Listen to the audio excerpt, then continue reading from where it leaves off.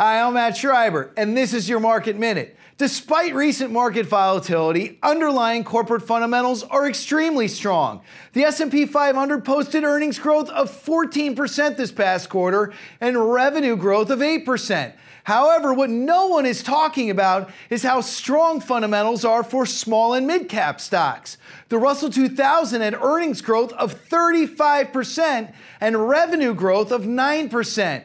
For more market insights, check out Bull Bear Radio on iTunes or on Google Play. And that's your Market Minute.